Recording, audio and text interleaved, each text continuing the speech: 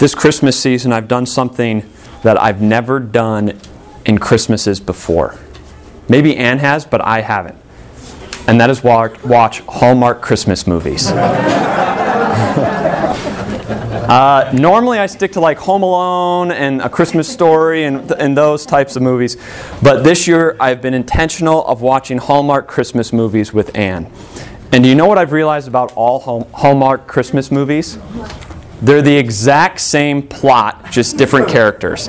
It always starts boy meets girl, girl meets boy. They fall in love, they start dating, and then about 45 minutes into the movie, what happens? Some conflict erupts, right? Whether it's an ex-boyfriend or girlfriend who comes back, whether one of them overhears the other one talking and takes it the wrong way, or there's conflict with the family and the boyfriend or girlfriend. Some conflict happens and it looks like all is lost. And then with about 10 minutes left in the movie, everything gets restored, everyone gets reconciled, and what happens? The ending is always everyone is smiling and happy, and you get this feeling that they live happily ever after. You don't have to watch another Hallmark Christmas movie. I just told you how every one of them goes. That's how every plot is for these movies, and yet they're wildly popular. Despite you knowing the ending, despite you knowing that all this is going to happen, you're still going to watch them. These things are popular. People count down the calendar throughout the year until they start showing Hallmark Christmas movies, and it's like the biggest event of the year. My mom calls me on the day that the Hallmark Christmas movies start showing. Why? Do you think it's because deep down inside that's what we want? Maybe not necessarily with the love of our life, but we want a happily ever after where conflict is done, where there are no more tensions. Because what happens when you turn off that movie? You've got all these feel-goods about happily ever after, and you know that in a week you're going to go to Christmas dinner with extended family. And there's probably going to be some drama that happens. You know that at that Christmas meal, an argument is going to break out, and they're going to put you in the middle to decide who's right. You know that at that dinner, you're going to have to walk on eggshells because there's that one family member that you're not really sure what sets him or her off. And so you're kind of walking on eggshells around them because it could just flip like this and conflict erupts. There's that family member that you know you have to play nice with, and that you don't necessarily get along, but you have to play nice with for the sake of the rest of the family. This is a conflict that we know. But it's not just in our Christmas dinners, right? Maybe tomorrow you're going to go back to work where conflict has been growing between you and the boss. Maybe tomorrow when you drop your kids off, you're going to see that parent again, and the conflict between you and that parent has continued to grow, and the friction continues to get more and more. Everywhere we look in life, no matter what relationships we have, no matter if it's in school, at work, at home, we have conflict. And what do we want more than anything is a happily ever after. We want peace that lasts. That's what we want. We want the conflict to be completely gone and to have peace. When will we get our happily ever after, right? That's where Judah is at, the kingdom of Judah in 720 BC. The kingdom of Judah, last week we looked at Isaiah chapter 9. In Isaiah chapter 9, Isaiah the prophet is talking about the kingdom of Israel, which is the northern kingdom. Today he's talking to the kingdom of Judah in chapter 11. And in chapter 11, the kingdom of Judah is filled with conflict. There's conflict with the king. The king doesn't treat the people well. He completely rejects God. He's got conflict with all the nations around him. It is a conflict-filled person. He causes conflict. There's conflict within the people. Justice wasn't being carried out. People were taking advantage of the poor and the widows and the elderly, and there was no justice in the court system. It was a very much, in the kingdom of Judah, a predator-prey relationship between all people. It was a dog-eat-dog world for humans. And there was conflict everywhere. And so what did God do? He sent the prophet Isaiah to them in 7:20 and said, look, here's the deal. God let me see the future, and if you don't repent, if you don't start showing love, if you don't start stopping the conflicts, guess what's going to happen? God is going to take His righteous acts and cut you down. He's going to cut you down.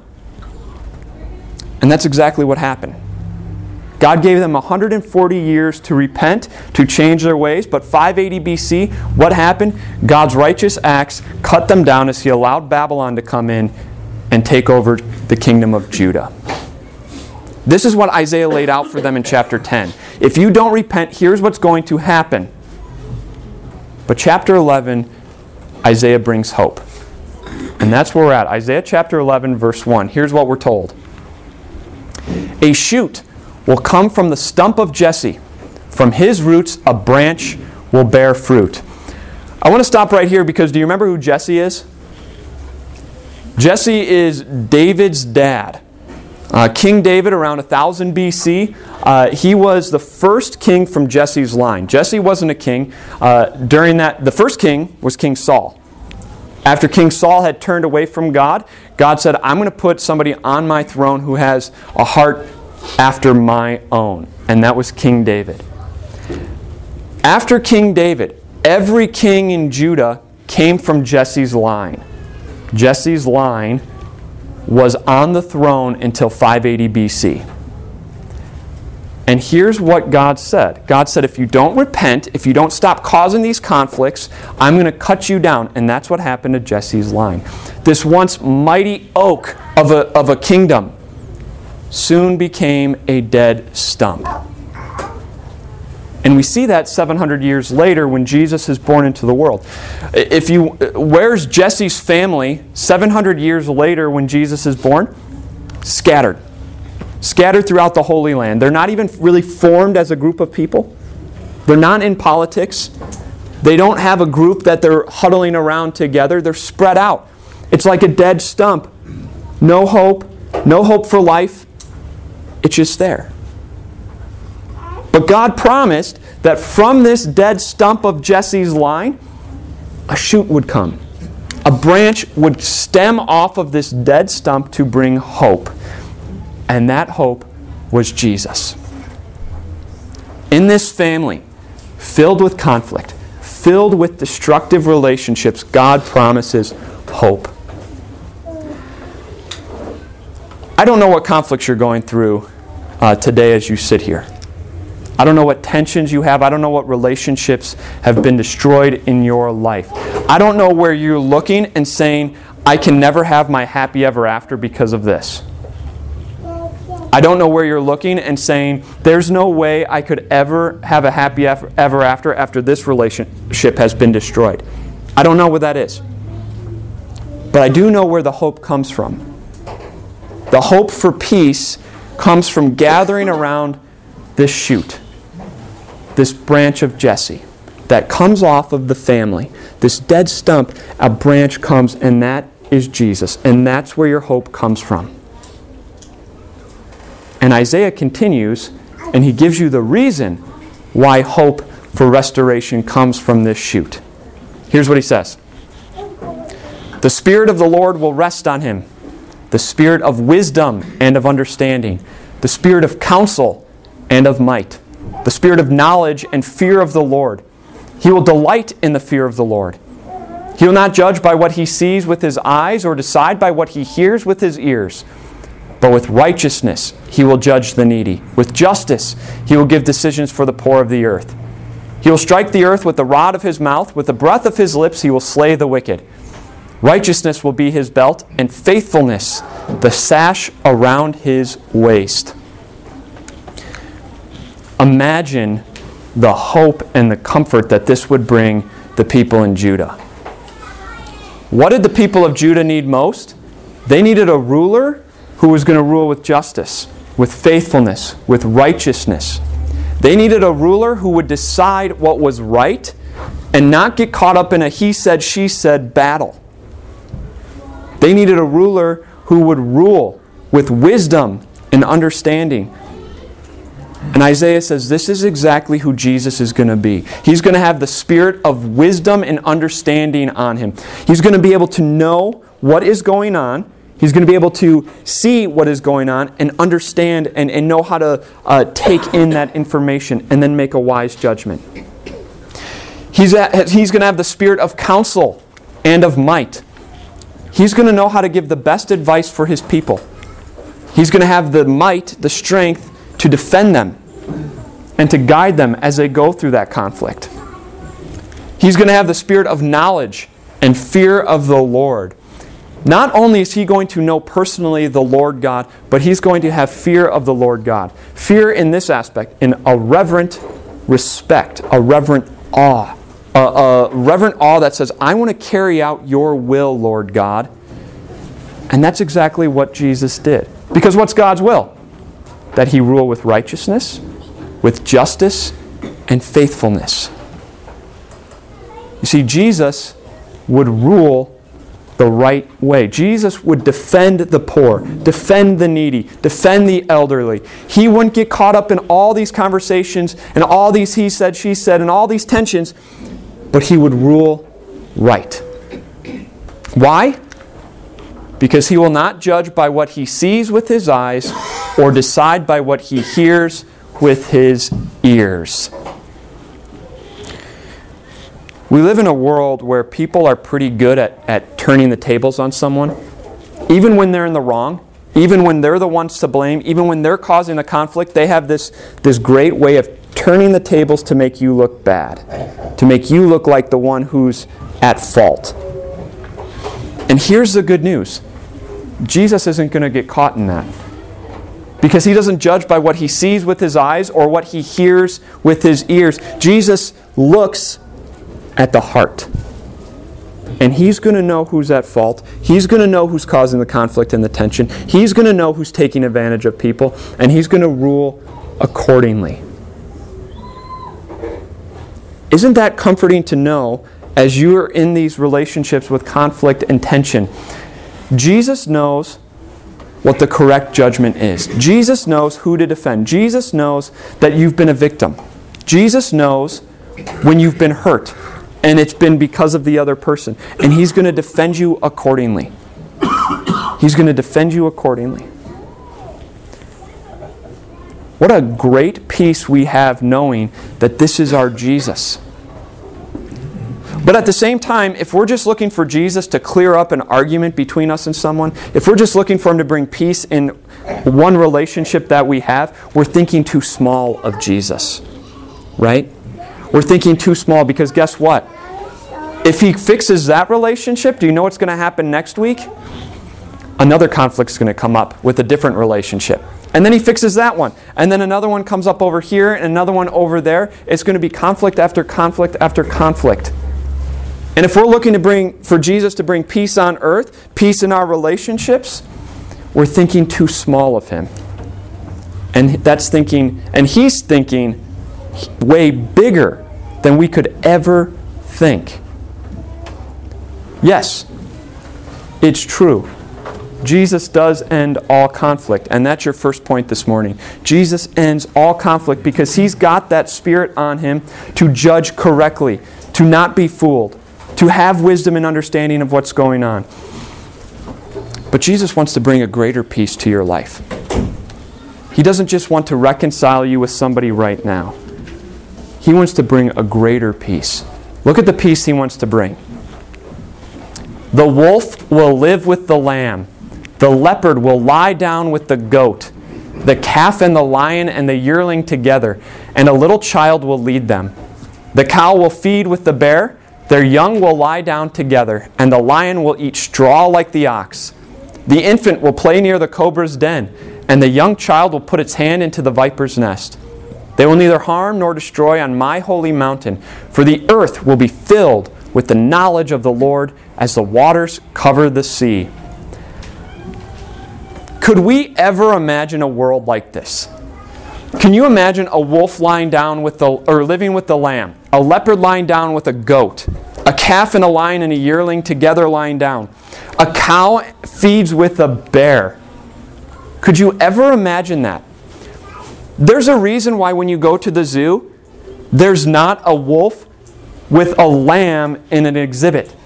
Because that wolf will completely tear apart that lamb. He will destroy that lamb and eat it. Why? Because there's conflict in that relationship. One's a predator, one's prey. There's a reason why you don't let your child play near a cobra's den or stick its hand into a rattlesnake's nest. Because that rattlesnake will latch out and bite your child, the venom will insert them, and probably kill them. There's a reason why you don't let that happen, because there's conflict there. Jesus says the peace He wants to bring is this peace. You see, Isaiah saw a day when Jesus would bring peace, but it wouldn't be peace on earth that is everyone gets along. It's not peace on earth, social peace. It's not social justice. It's not to make sure that you have peace at your Christmas dinner. It's not to make sure that Republicans and Democrats can sit in the same room and get along and not fight.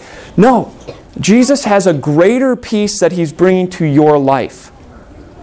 Jesus is completely changing the paradigm in which we know it. He is bringing peace that removes sin and removes death.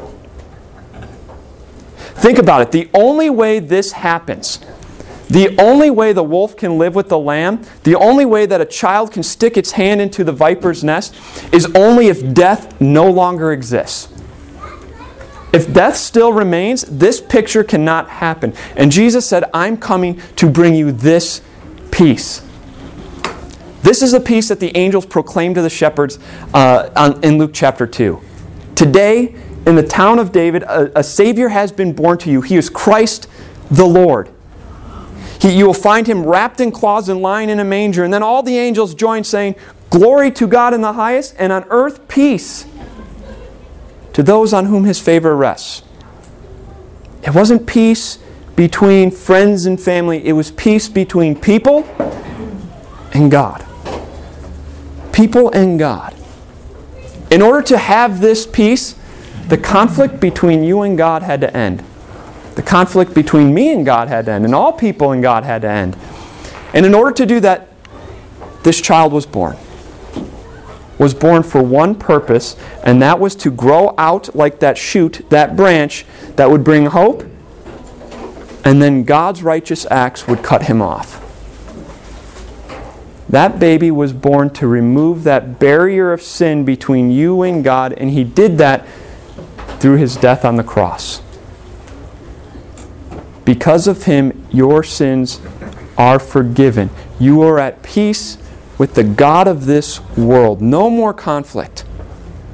And when He rose from the dead, this is now the reality. This is now your future. Death has been completely done away with, and there's going to be eternal peace waiting for you. You see, it's going to sound really cheesy when I say this, but your life is a Hallmark movie. Because Jesus gives you a happy ever after. Jesus gives you a happy ever after. Your life has conflict right now. Your life is filled with tension. But before the credits roll, what's your life going to see? Eternal, happily ever after. When you meet your Savior in heaven. Because Jesus has done away with death. He has done away with sin. And now we have nothing to look forward to except an eternal happily ever after as you live with Jesus. Everything will be restored. Your relationship will be restored. You will be with God forever where sin and death no longer exist. Yes, you have conflict now. Yes, you have tension. But Jesus has given you that peace of knowing happily ever after. But what about right now? Because reality is in about a week you're going to go to Christmas dinner. How does this peace help you today? You will still have that tension. You will still have that conflict.